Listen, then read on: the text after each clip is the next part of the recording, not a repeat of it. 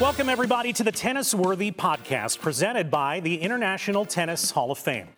I'm Brett Haber, and this week we are talking to a woman that I am pleased and honored to call my colleague at Tennis Channel, who also happens to be one of the greatest doubles players in the history of tennis, Hall of Famer Pam Shriver. Once I kind of realized I do have what it takes, then I was pretty much all in to try and get as good as I could be. And I just hit the wall, and I'm like, I can't do this anymore. I almost let go of my top 10 mentality. That was the call that changed my tennis career. I looked over and he just had this tear running down his eyes, and he just said, I didn't know it was going to be like this. While Pam played doubles with a number of partners, it was, of course, her pairing with the legend Martina Navratilova that led to explosive success. A grand total of 74 titles, 20 of which were Grand Slams. Their record-breaking career included a 109-match win streak that spanned from 1983 through 85. Pam talks about what it was like to team up with Martina and the experience of being part of such an unstoppable team. She also reflects back on her career and how mindset and footwork are areas she believes she could have worked harder on.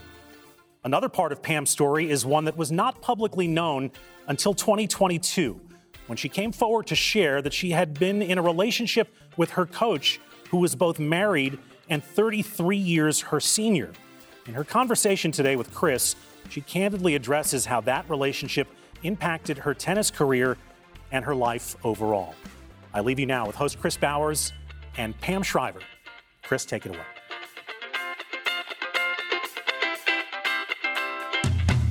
Pam, what do you think it is that makes you a Hall of Famer? What made me a Hall of Famer was my doubles partnership with Martina. My singles was terrific. I had some Hall of Fame moments, like getting to the finals of the U.S. Open when I was 16. But my singles career wasn't good enough. But you coupled it with my partnership with Martina that lasted about 10 years, 20 majors together. That's what put me over the top. But are you claiming a good 50% of the credit? I know it's easy to see Martina as, the legend, but she needed a doubles partner who could control at least half the court. And I think I controlled that quite well. Our partnership wouldn't have lasted as long as it did if I didn't hold up my end of the court. Most of the time it was the deuce court. Martina is a perfectionist. She expected the highest level from all members of her team. It just so happened when she asked me to play when I was 19 years of age, I happened to be entering the prime of my career anyway. And the way I played in singles was perfect for the doubles court. So it just meshed well, and it stood that test of time that makes a partnership special. We'll come back to your partnership with Martina in a minute, but in terms of you growing up, what was your family background, and was there any excellence there that you could draw on? Well, I had an excellent family. I have an excellent family, but as far as I was the only one to play elite level tennis, but I can tell you I remember playing tennis with all four of my grandparents, particularly my grandmothers. Both loved the sport of tennis. My mom's side of the family was passionate about tennis, even more than my dad's side. But I can remember in my life playing, as I say, with my grandparents, my parents, my siblings, and now my kids. So we're just kind of your generational family lover of tennis. How much of their passion rubbed off onto you, or was that just a confirmation, an affirmation of what you were into anyway? Well, obviously, I had the exceptional skill with hand-eye coordination. My feet weren't all that great, but my hand-eye coordination was exceptional. But I wouldn't have found out that it was exceptional if my parents hadn't given me the exposure to a great hand-eye sport, and one that lasted a lifetime. I mean, I also played high school basketball. I loved playing many, many, many different kinds of sports and also watching sports growing up in Baltimore. But the thing that really combined was my family giving me the access to a tennis racket and a ball at a very young age. And then I had a wonderful club to play with a lot of other kids. And it was just the right atmosphere for me. And also growing up in Baltimore, I say a big part of my tennis story is that I didn't overplay. And I think where I grew up, I didn't go to an academy in in Florida or California. It helped temper how much tennis I played which I think helped me have, even by my standards, during my era, a pretty long career, lasted 19 years. Did you play mostly on hard courts, or were you playing on some softer courts? I played a lot. In the Northeast U.S., there's a lot of green clay, Hartrue. In fact, Hartrue's is a clay court surface particularly popular in the Northeast of the U.S., and their headquarters are in Hagerstown, Maryland. And I ended up buying an indoor clay court club when I was about my 5th or 6th year on the tour. 4 indoor courts called Orchard Indoor Tennis Club. So I actually owned an indoor clay court club for about 15 years.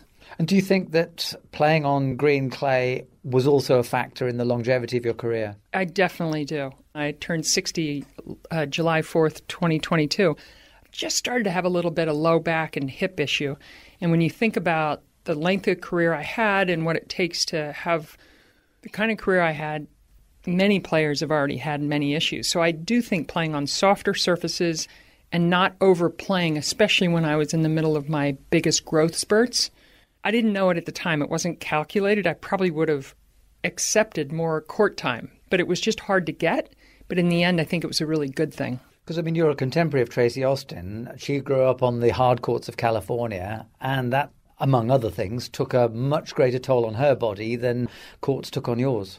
Yes, and I always have looked actually at Tracy because we are the same age, and we met each other in the 12 and unders. She was number 1 in every age group, and I eventually became tucked in the number 2 position for quite a few years. But I've always thought that the reason I was able to have a 19-year career and she couldn't was because of the surface I grew up on and that I couldn't play unlimited tennis. Because of the weather and because of just it was hard in Baltimore. And Tracy also went to, regular school. We didn't do online. They didn't really have online learning the way they do today. Didn't have online. That's right. That's true. Well, yeah, distant learning or however. But I think going to a regular school and having that kind of that amount of time you have to put into your school day also helped me temper how much tennis I was playing. So you were saved partly by the weather and partly by the schooling. Yeah, exactly. And I think also my love of other sports. I wouldn't have given up basketball prior to my freshman year. I was glad I got to play 1 year of varsity basketball in high school. Gave up skiing at 13, but I did a lot of different things up till about 13, 14, 15. You mentioned the other kids at the club where you grow up. Good opposition for you. Many of those will hit the same sort of strokes as you. What made you win more matches than they did? Well, I go back to the natural skill I had, which was above average hand-eye coordination. I can remember some early coaches I had. One actually ended up being my history teacher in high school, Mr. Marty McKibben. And I can remember I was about 6, 7 years of age, and he'd been around sports his whole life. He was a high school coach. He coached tennis during the summer. That was his job during the summer, so he wasn't full-time. But he looked at me one time and he said, "Pam, I've never seen anybody with such good natural hand-eye coordination." And he'd been a 3-sport athlete at a college, Bucknell, growing up. And so he'd been around sports a long time. And that was the first time I thought, I've got something I've got a skill here that I need to develop.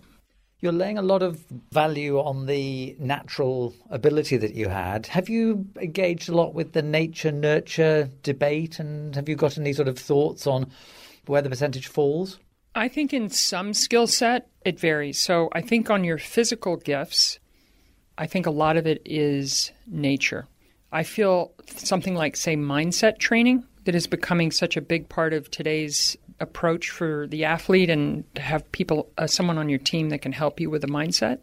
I think that can be nurtured a lot more. I think we've learned a lot of things about the brain and how important it is to learn new things and try new things and have that growth mindset. And I do think you can learn some traits on the mental side that are harder to just pick up. And then also you have your natural build. So I was 6 feet tall by the time I was about 14, 15 years of age. So that went into how I played as well. It was like the vision of somebody who had pretty quick hands, slow feet, but quick hands. The best place for me was up at net. And I fell in love with playing from that position. Did anybody ever say to you, because of your physical attributes, oh, you'll make it, or possibly even you won't make it? Because a lot of coaches have a fixed idea of what actually a good tennis body is. I never remember anybody telling me I couldn't. I actually just needed a little bit of help to realize that I had the skill set to have that as a goal to play pro tennis, play elite level tennis. And then once I kind of realized I do have what it takes, then I was pretty much all in to try and get as good as I could be. When you got to the US Open final in 1978, there was a lot of talk about teenagers because Tracy Austin had made her debut at Wimbledon the previous year as a 14-year-old. You were still an amateur at that stage. Did the whole thing take you as much by surprise as it took the tennis world? Yeah, I mean, it's kind of interesting because I think back to that Open, a few things I remember before the tournament. I actually slipped in to be seated 16th. So my first 8 months on the tour, I'd collected enough points. There were a few withdrawals, so I remember I was ranked around 20. But you could go from 0 to 20 back in 1978 in 9 months. And now you can, too, if you get to a final of a major. I guess what we saw Raducanu did, I mean, the way she zoomed up the rankings. But it's certainly a lot harder now. But, yeah, it was definitely easier back then. So having a seeded position, so I got protection in the draw. There were only 16 seeds and we're at 32. And then my draw fell my way, but it was really that semifinal win over Martina that put me into the stratosphere for that tournament. Because, again, you mentioned I was an amateur, last amateur finalist at a major. I was my rookie season.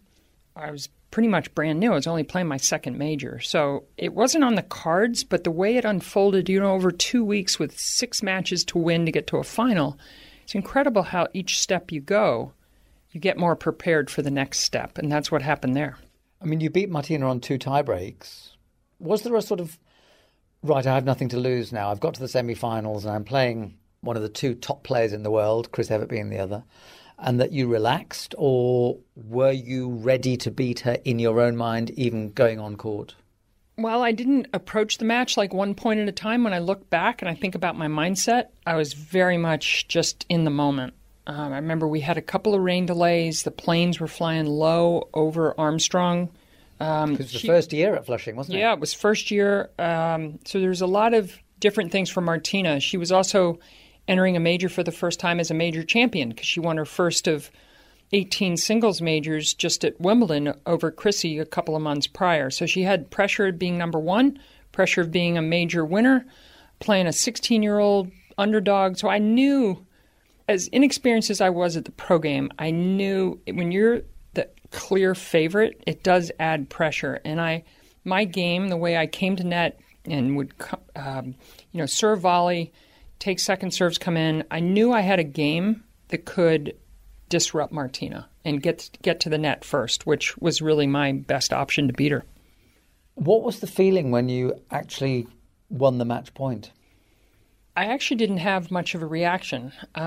Both times, I beat Martina twice at the Open, one in 78 and the other in 82. And I remember having pretty low-key, hardly even celebrated, to be honest. I just kind of put my head down and shook her hand. And I kind of noticed that today, to this day, is when somebody has an unbelievable win and they just kind of Medvedev type, they just kind of like, oh, shucks, I've won it. So that was kind of like my approach. I really, especially the second time, because we were already doubles partners in 82, it just didn't seem right to have a big celebration. She's my friend, she's my doubles partner. So I can hold 2 feelings, which is the joy of winning, but I also felt badly that I denied Martina the U.S. Open. But it was a semi-final, so there was still one more round to play. And was there also a feeling of, okay, job only half done?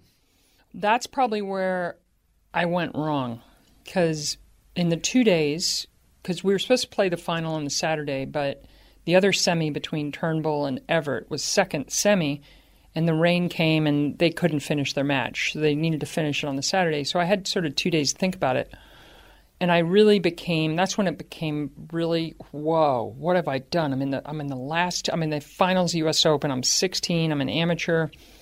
And I'm playing Chris Evert, who's won it. I think she'd already won it 4 times in a row by then. And I honestly went into that final hoping that I'd play a competitive match instead of figuring out what I could do to win. So that was kind of my I guess one of the few mulligans I'd like to have is to go into that final, because I didn't know it would be my only final. I thought I'd get there. I thought I'd get to a singles final again, but I didn't. And what kind of bothers me a little bit is I played my only major singles final without truly believing I could win. When you think back to who you were at 16, and Martina Hingis was winning tournaments at 16, Grand Slams at 16, others, they're 5-6 years off even the belief. Did it come too quickly for you? Well, certainly. I mean, the trajectory was kind of normal up to that point. I'd won a small tournament or two. I'd gotten to tour semifinals. I got to the third round of Wimbledon.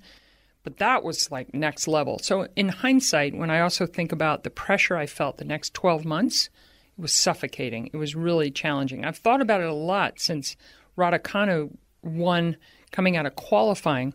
And then the year she's had since then, or the 15, 16 months, I can totally relate to that. Now, obviously, she went one step further, and coming out of qualifying was so sensational. But it does upend your life, whether it was in 78 or whether it was in 2021 with Raducanu. It is something that takes time to get used to. So, yeah, it was a lot to handle in a short period of time, but I wouldn't change it. Do you have an explanation for why that was your only major final? You got to 8 semi-finals and you lost them all to quality opposition. Yeah. I never played anybody in a semis of a major other than a future Hall of Famer. And when you think about other times, other eras in tennis, it's kind of like what the men have been through the last 15 years. It's just hard to get to a final, much less win one, without going through two of the big three or plus other great players. So I wouldn't have believed it at the time. If you'd told me a week after that U.S. Open final in 78 that would be it, I'd look at you like, no way, I'm going to get back. I'm going to win them. But then when you think about the era I played in and the dominance of Martina and Chrissy, and when Graf came in, started to be a force in 85, 86, obviously your Grand Slam year in 88, it's no wonder it was a problem. These were difficult players. They didn't back away. When you played them in a quarter or a semi of a major, you had to play one of the best matches of your life in order to beat them, and you had to be able to do that 2 or 3 times, and it just never unfolded. And I didn't even, when I think back to the 8 semis I did play, there weren't even that many where I should have won the match. They were just, I was outplayed. My opponent, whoever I lost to, was just better than me, whether it was Chrissy, Martina, Steffi, Manlakova once or twice. So with the benefit of hindsight, would you have done anything different? I probably would have. I've thought about a few things. I certainly think, even though it was before the era where you worked on your mindset and the whole mental side, I could have been a lot better mentally. I also should have worked, even though my feet weren't as naturally quick, nowhere near as my hands, I should have worked on my footwork a lot more. And we all know there's drills, there's things you can do. This is that nature-nurture thing. Okay, naturally, I didn't have the fastest feet. My build and everything goes into that. But when you look at, and you think about someone like Sharapova, how she improved her footwork and her agility on the court, and she's maybe an inch taller than me. I mean, you really have to work hard sometimes when you're a certain height, certain build, and I didn't put in enough time working on the feet. And I guess the other thing would have been, I should have been more open to some tweaks in my game. I kind of feel like I got really stubborn, like I had to serve. I felt like I had to serve and volley on all my first serves. I kind of played this one way. And, once the power started to come in the game more and more, I had these flat shots, slice flat shots, and it was just hard to control. So I kind of wish that I had been more open to developing change, new shots, instead of just kind of relying on the same game for 18 years. And if you had, is it possible we'd have been sitting here chatting about why your attempt to play with greater shape and topspin actually meant that your career went downhill? Well, that was the fear, actually, because, and I'm cognizant of that right now as I try and, help a player on the tour right now to get better, is you have your strengths. And the thing that's really hard is to improve your weaknesses without it affecting your strengths. And I think I always felt if I changed some things and I came about the game a different way, that it would take my core strengths away. So that's why one of the reasons I backed away from it. Plus, my primary coach at the time did not support changing much. Thought it was really the right way for me to play. You said you'd have worked more on the mental side. What do you think you'd have done? Well, I'm a big believer now in things like visualization, the breathing techniques, just ways to keep stress away, or ways to deal with stress on the court. And I feel like there were some times in my career where instead of shaking the stress off and just kind of having the tools to deal with it, I just kind of got more and more frustrated. Like, I'll give you a simple example. Knowing what you can control and what you can't control and accepting it and recognizing it, that's a huge thing. Like, okay, it's windy out. Is there anything I can do about the wind? Not a thing. The only thing I can do is be prepared to play in the wind, accept that it's windy and it's difficult, and then go from there. Whereas I would kind of fight the fact that it was windy, and I'd be upset that it was windy. Well, there's nothing I could do about it. So anyway, with maturity, I became much more understanding of these things, but by that time it was too late to help my tennis career. Well, we'll get on to the doubles in a second, where you really were outstanding. But just a final word on the singles. I mean, you won 21 singles titles over a 19-year period. You got to 9 Grand Slam semi-finals, went into the final in 78. That's not a bad haul. Or do you look back and say, if I'd actually done some of these things, the mental approach, the work on the feet, I actually could have done a lot more? Well, here's the thing. I racked up so many wins in the 8-9 years where I was a top 10 player, say between 1980, after a couple of years after I got the U.S. Open final. I really played terrible the first year and a half. And then I really got back. I got my game back. And once I got into the top 10, I stayed there for like 8 years. And I was playing a lot of tournaments, singles, doubles. So I can't really question too much that era. But once I hit the wall, I can remember exactly when I hit it. It was after coming to the Australian Open in 89. So I was 27 years of age. And I just hit the wall. And I'm like, I can't do this anymore. And I literally announced my retirement. And then I undid it. But I almost let go of my top 10 mentality. And I can remember it and I needed to handle that stage differently because honestly, there was no reason physically, mentally, with a little break, I should have been able to still be a top player for quite a few years. And so that was another one of those sliding door moments where I wish I'd handled that point of my career better because the quality really went from consistently at a high level to I then became like a 20 to 50 player. Do you wish you'd gone through that moment earlier? It's a good question. No, not really. I was on such a roll. I mean, 89 was it was a difficult year for a lot of reasons. I hit the burnout personally. Martina, my partner now, we'd played since 81 together. She also hit a bit of a burnout phase. And as a partnership, we actually took a break, summer of 89. We had won our 20th major at the Australian Open of 89. Didn't win the French, and then didn't win Wimbledon, and then we called it, Martina really needed a break, and I understood it now. So there were a lot of things going on in 89 that just kind of like 1989 that kind of just took my career on a different path and not a path of excellence. It was a path I didn't work as hard, and I just never got the belief back. The International Tennis Hall of Fame's collection is vast, spanning over 25,000 artifacts and millions of images. However, only a fraction of it is on display in the museum in Newport, Rhode Island. But the team at the Hall of Fame has been diligently digitizing its vast collection, so no matter where in the world you are, you can explore some of tennis's greatest history. The International Tennis Hall of Fame has produced exhibits on fashion, rackets, tennis balls, cans, and more. And none of it requires you to leave the comfort of your home. You can explore the award-winning digital exhibits at tennisfame.com/digital exhibits. Each year, the International Tennis Hall of Fame bestows the ultimate honor in tennis to those who have set themselves apart, both on and off the court. The 260 individuals in the Hall of Fame hail from 27 countries and are enshrined in the museum at the Hall of Fame in Newport, Rhode Island. In addition to the legacies of the Hall of Famers on display, from Dick Sears to Andre Agassi to Chrissy Evert and more, the museum boasts a stunning collection of tennis history that is open daily. Plan your trip to the International Tennis Hall of Fame at tennisfame.com/visit. Let's send you back now to Chris Bowers for more of his conversation with Hall of Famer Pam Shriver. Let's talk about the doubles. When did you first get into conversation with Martina about playing doubles with her?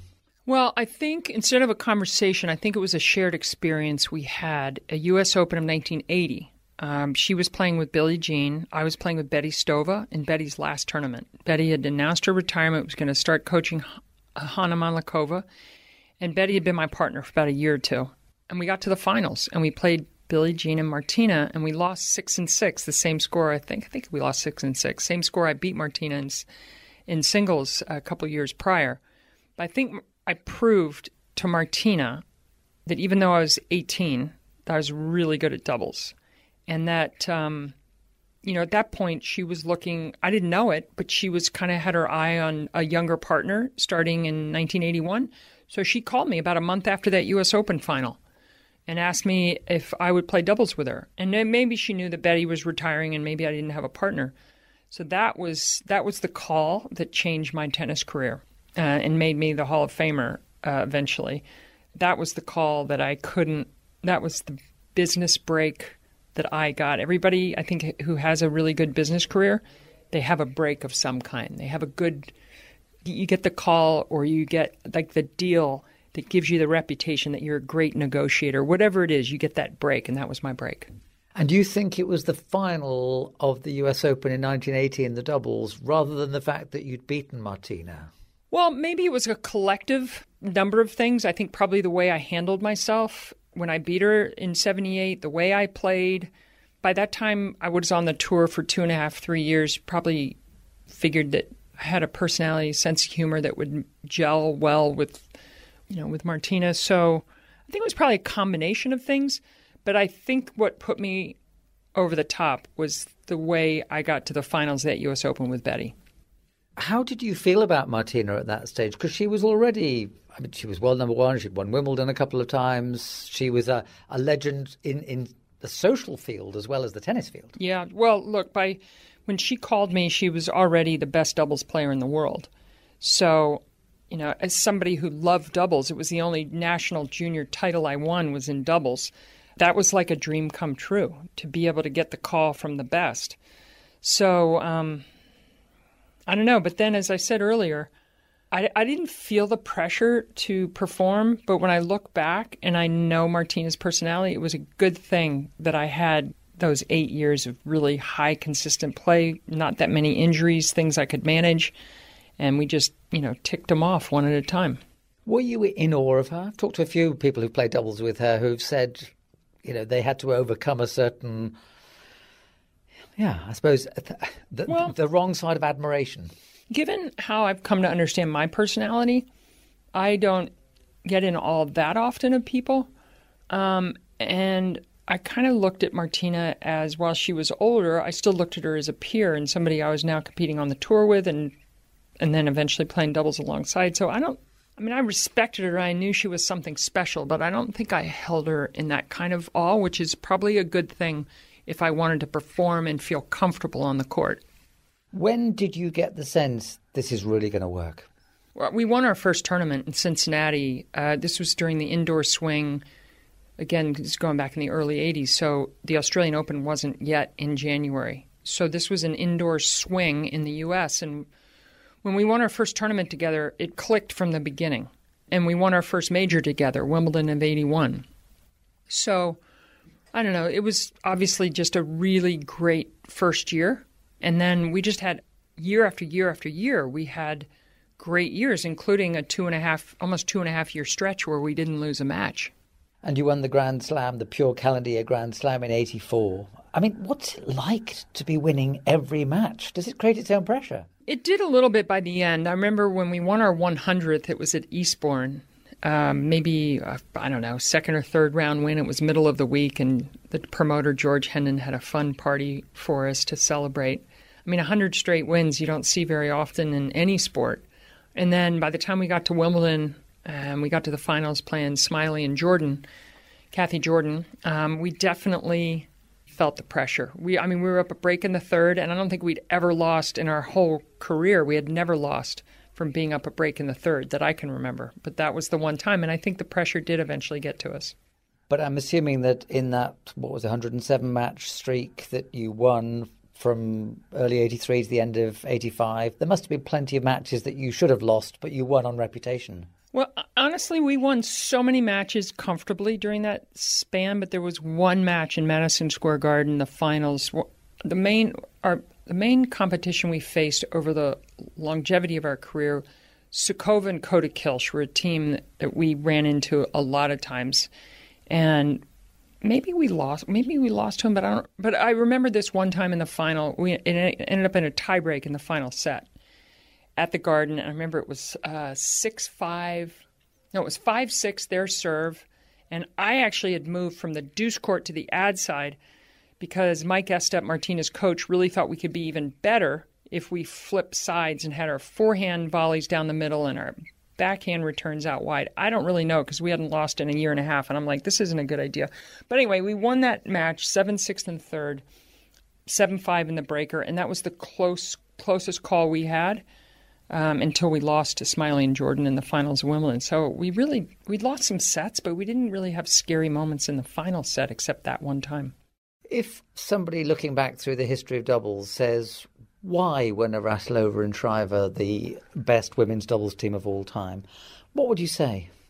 Well, I think you can certainly start with a strong physical attribute, which is that we're a lefty-righty combination. And when you think about great doubles duos through generations, whether it's Newcomb Roach, Fleming McEnroe, the Bryan brothers, or Navratilova Shriver, Navratilova Billie Jean King, there is a certain element of benefit if you each have one or the other, lefty-righty. That it's very hard for the opponents to get settled into the return games when every other game it's a different spin. So anyway, and we could choose who would serve on the tough end. It would be easier for a right-hander at certain times in Australia than a lefty, and you could just manipulate things in a great way when you have the lefty-righty. I also think, obviously, the way we played in singles, we basically played doubles when we played singles. We served and volleyed, we chipped and charged, the way doubles was played back in the 70s and 80s. So we had like the natural style, and also we had the chemistry. I mean, you can say all of this, but if you don't get along well, it's not going to last. Not given how much time you end up spending together, although one of the things I think we managed well is we didn't hang out that much together. I mean, sure, we warmed up some before major finals, but we each had our singles career, and we actually didn't spend as much time as you would think together. Do you go for dinner regularly? Or? Not regularly.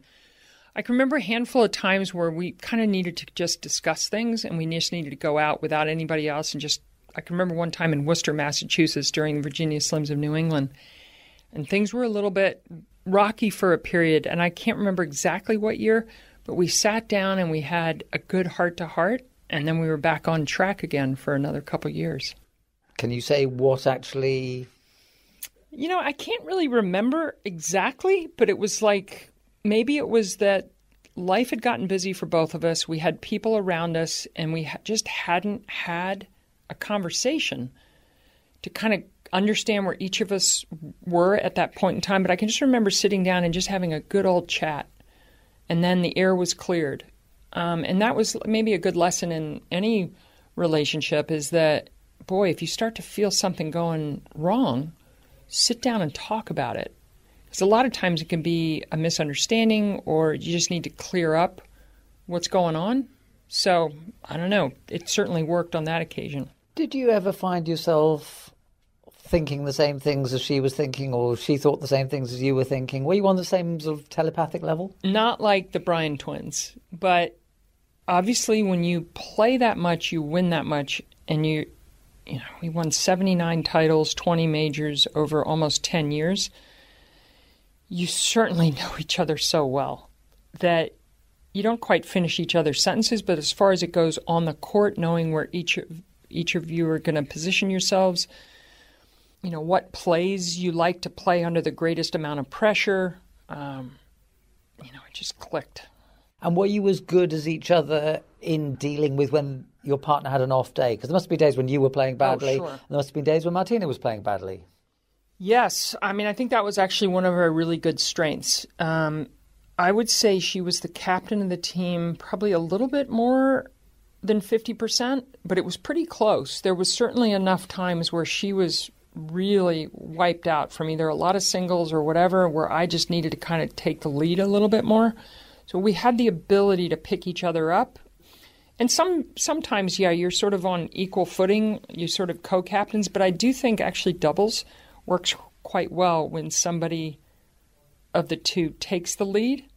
That doesn't mean you don't get input. It's not like your word is the final word, but you just kind of, it's just like this subtle little leadership thing that can happen. So I think we traded off in a really good way when we needed the other one to pick it up. So did you alternate, depending on circumstances, who was the sort of subtle leader, or was it generally Martina? Yeah, well, it was really natural. It's not like we went around with like an armband or a captain's, a big Captain C on our shirt. But it might be like very obvious. Like maybe she had a 2-hour and 50-minute singles match that she just barely won, and she'd already been to media, and she'd been doing this and doing that, and then she's got a rush, and blah, blah, blah, blah. And we're back out on the court. Meanwhile, I didn't have a singles match that day. All I had to do was plan and get ready to play the doubles. So that might be a time where she would just rely on me a little bit more. I can remember early on in our partnership a couple times when she had devastatingly difficult matches, usually in majors, particularly one in Australia early on in our partnership. And she just was unable to 100% reset for the doubles. But for the most part, I can't believe how well she reset to get ready to give her all. She just took so much pride in being not just the best in singles, but the best in doubles and mixed doubles. I'd like to get on to some of your other achievements, and perhaps we can start with the Federation Cup, in particular the first of your two titles in Czechoslovakia in 1986, because that was a massive event and incredibly emotional for Martina, because it was her first time back 11 years after she defected. How do you remember that whole week? Well, it was an amazing team. It was Martina, Chrissy, Zina, myself, and we were all four in the top 10. Obviously, Martina and Chrissy had been at number one together almost most of the last 10 years. And as you said, to be able to go back with Martina after 11 years of being away from her homeland was incredible. One of the things, I'd gotten permission from the USTA to play Newport, where they had a women's grass court event after Wimbledon, and I ended up winning. I think I won Newport, so I got a late start. I didn't get to Prague until Monday afternoon, and the team had gotten there maybe Thursday or Friday the week prior. So I kind of missed out on a couple of days, but the greatest thing we got to do was on one of our off days, be able to go to Martina's small community or village where she grew up, right outside Prague, see her club, have a home-cooked meal in her house, see her parents, her grandparents, her family, her dear friends. So it was sort of moments like that that was pretty outstanding to share with her. Did that have any input into your doubles partnership, having shared such an intimate moment with her? Well, that was 5.5 years in. So we had already we'd already won most of our majors by then. We'd already had the 109 or 7 or however many win streak that was hard to repeat. We had played each other in majors a lot. We'd already been through so much, but that was certainly one of the most unusual weeks, and also how the whole public scenario played out, which was how Martina was not really recognized the way Zina, Chrissy, and I was recognized. She was not really mentioned by name, and there was just some things going on that week that we just couldn't believe. And she handled, I must say, you talk about pressure weeks. There was a lot of pressure for her to play well that week. And another example of what a great champion she is. Did you play doubles that week with her? Yeah. I can't remember if I played the first match with her or not. Zina may have played one match, but I played everything else, and including the last match against the Czech the Czech team. And for you, as an American born on the 4th of July, how was it to win the premier team competition of women's tennis for the USA? Well, it was terrific. It was 2 years later. The Olympics was really the moment. That was the biggest prideful moment for me, for my country, because the Olympic Games meant a lot to me, actually, growing up in Baltimore. So, yeah, I took pride. Federation Cup, Fed Cup, Billie Jean King Cup now. I played it a number of times, but there were quite a few times where it honestly did not work well with my schedule. And there were quite a few times where I chose not to play because it was going to hurt my individual schedule and my season, I felt. So there were some times I turned and I don't feel badly for that. I think there are times where you need to be really selfish in order to be at your best. So there were a few times where I did give up the team competition in order to have a better individual schedule. A couple of other peaks. You won the US Open in 1991 with Natasha Zvereva, and you were a mixed doubles champion, Roland Garros 87, with Emilio Sanchez. How do they stand out for you amid so much that you did with Martina? Yeah, well, it got me up to 22, the one with Emilio, and the French Open, that was fun. His topspin was just a lot for the female to handle. I had trouble playing 3 events. Unlike Martina, I wasn't quite as fit and strong as Martina. So I found by the end of a major, if I was in 3 events, my serving arm, my right arm just really struggled. So I didn't play a lot of mixed, but it was nice to win one. The one that means the most of the 2 was the one with Natasha, because the partnership with Martina, the prime time season with Martina of 8.5 years straight was over. We did play some in 91, 92, but Natasha was dumped unceremoniously by her partner. They'd won Wimbledon, and then her partner, Larissa Savchenko, decided to play with Novotná. So I'm in Havana, Cuba, playing Pan American games, which no points, no prize money. It was more the experience. That's when I realized that Natasha was available. So I can remember trying to figure out how from Havana, Cuba, I could get in touch before cell phones, before anything. How do I get in touch with a Belarus player who might be wherever she is in the world? And I somehow figured it out, and she said, sure, she'd play with me. And then who do we end up playing in the finals? Novotná and Savchenko. And it ended up in a third set tiebreak. And I can just remember, I knew I'd been in the same situation 2 years prior with Mary Jo Fernandez. We lost to Martina and Hannah when Martina needed a partner change. We lost 7-6 in the third in 89, or else I could have had 23. And I was just really pleased that Natasha was able to win that U.S. Open, because I know how it feels when you don't have your regular partner. I mean, she was a Soviet player in 91, wasn't she? Yeah, that was the other thing that was going on. The Iron Curtain was in the middle of falling. I mean, the Berlin Wall had fallen in 89. The whole Soviet Union was being broken up. Her country was becoming more independent. She had said a couple of years prior, from my memory, she said, I'm going to start taking prize money.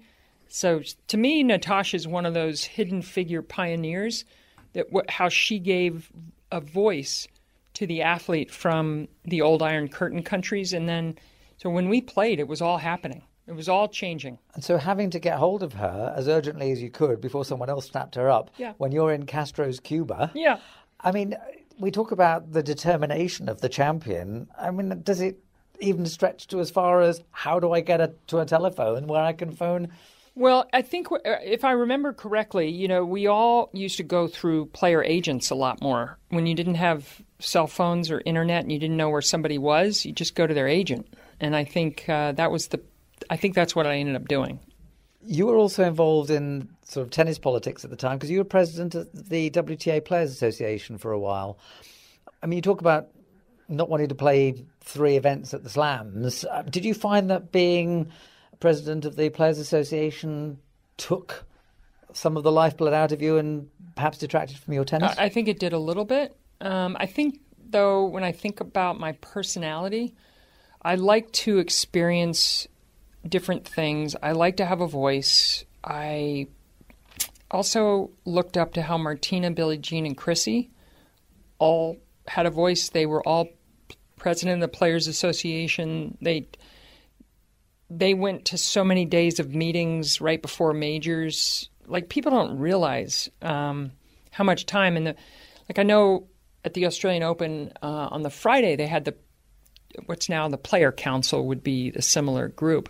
They had it on the Friday. We used to always have ours like on the Sunday, like Saturday or the Sunday, like literally a day or two before it started. It took a little bit away, but honestly, I wouldn't trade the experience. I think it was really good, and I'm all for the principle of the player having a voice where the decisions are made. In your late 50s, you came out about the relationship you had with your coach, Don Candy. You described it in retrospect as an inappropriate relationship. I wonder whether part of the motivation for that was because there is a problem, or certainly potential problem, in women's tennis with the casting couch syndrome, where a player who wants to show that they really want to get to the top sometimes has to make decisions that put them in a very, very difficult problem emotionally and ethically. Well, 100%. I didn't tell my story because I wanted to cast any kind of shame or blame on, Don Candy. I really did it because the whole syndrome of either a coach or a team member crossing over the lines and ending up having a sexual relationship with their player is totally inappropriate. It's a power imbalance. It's a position of trust, and then the position of trust is used in a way to gain access to you physically that should never happen. So basically, I told my story knowing that in the decades since, in the decades before, it's happened way too much, including right now, in this era right now. And I've seen too many players' careers get negatively impacted by this. And I also think it doesn't do the coaching profession. I don't think it makes coaches or physical trainers or whoever on the team abuses the relationship.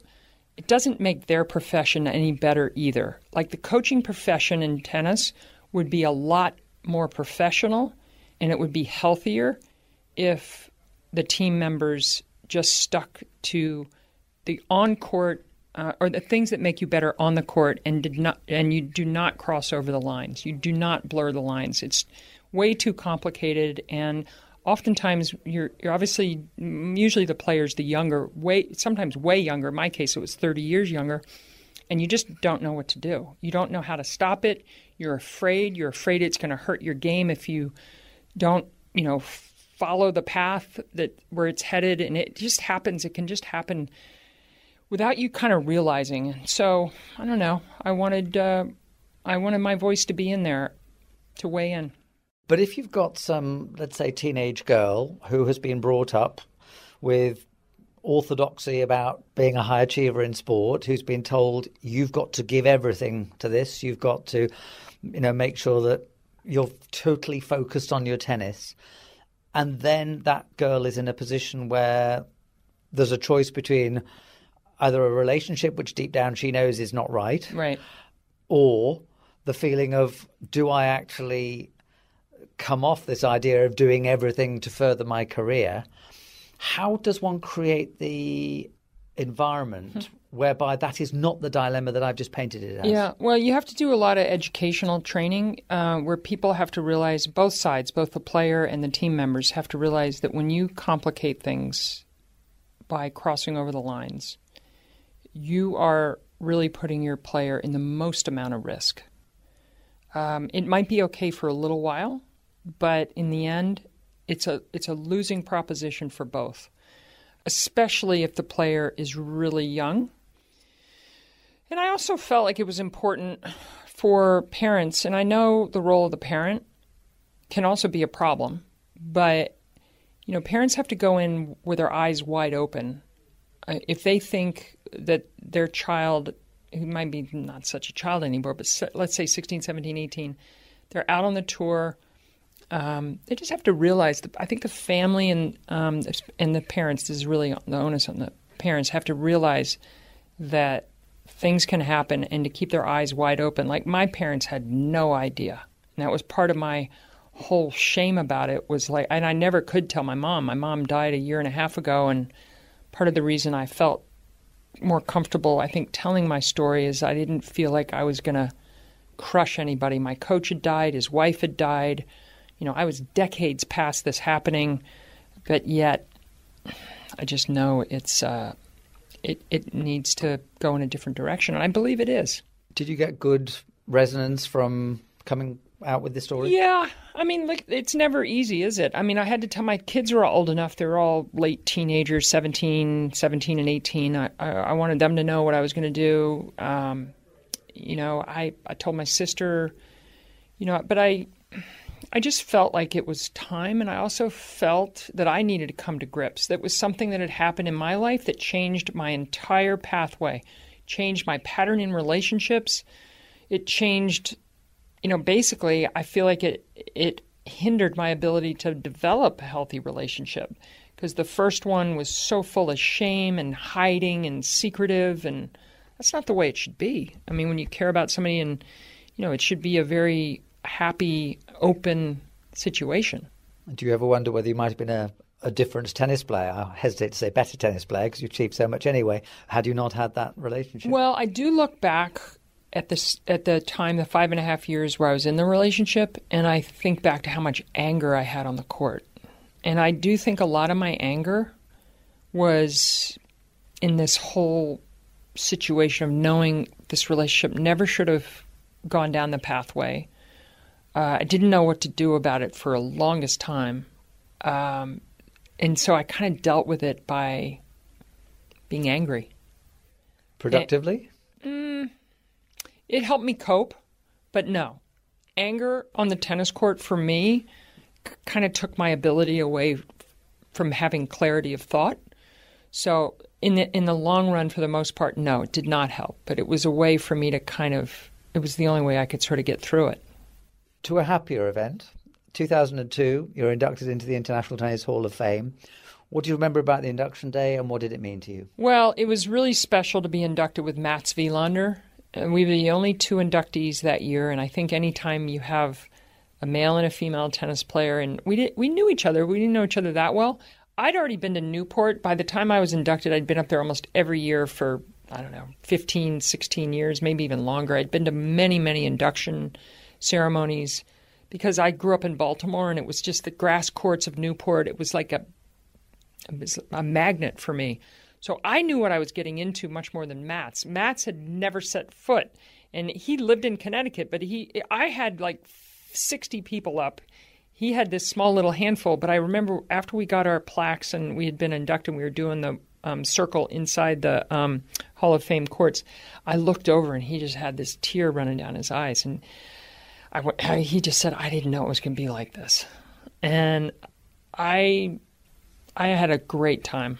I had a wonderful time. I was able to share it with my grandmother and everybody except for my kids, because they were a couple of years away from being born and many, many years away from being able to remember it anyway. But it was a special weekend. If you're asked for advice now, let's say for youngsters and also for tennis parents, what would you most tell them? Well, I think if you have the natural ability and you can compete, then don't leave, kind of like the Martina approach, which is to don't leave any stone unturned. Novak's done it beautifully. Rafa has. Most of the great champions, they're great because, yes, they're tremendous tennis players, but they also, Iga Swiatek's doing it to this day. They're very meticulous with the details. And at the end of the day, they're going to look back and say, I did all I could. And even though most of us do everything pretty much, there's always a couple of other rocks you could have turned over. So I think that would be one of my things, is just to make sure that you consider all the ways you think you can get better. And because you only have, even though the careers are longer now, they're still, we don't have long careers. When you consider how long you can broadcast, how long you can negotiate, how long you can be a teacher or be in the medical profession. Even though it's longer, you're still about done in your late 30s, 40.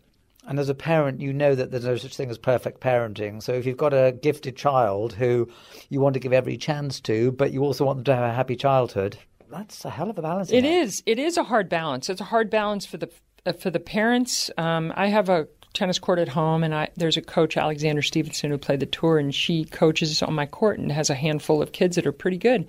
And some of the parents, they just think their kid's going to be like the world beater, and you can see they're working harder almost than the kid. They're thinking about their child's tennis more than the child is. So anyway, the imbalance can happen from any number of people on your team. So it's more remembering to make sure your child is maturing and gaining agency and gaining the voice and able to speak up for their needs and their wants to be as good as they can be. Pam Shriver, thank you very much for sharing your thoughts and memories. It's been fun. Thanks, Chris. Thank you so much, Pam, for being with us today and for sharing so honestly and openly. It has been an honor to have had you join us here on the TennisWorthy podcast. That's going to do it for today's edition, but be sure to give our other TennisWorthy podcast conversations a listen, and don't forget to rate and review them wherever you get your podcasts. The TennisWorthy podcast was created by the International Tennis Hall of Fame in association with the Tennis Radio Network. I'm Brett Haber. Thanks so much for listening. We'll see you next time.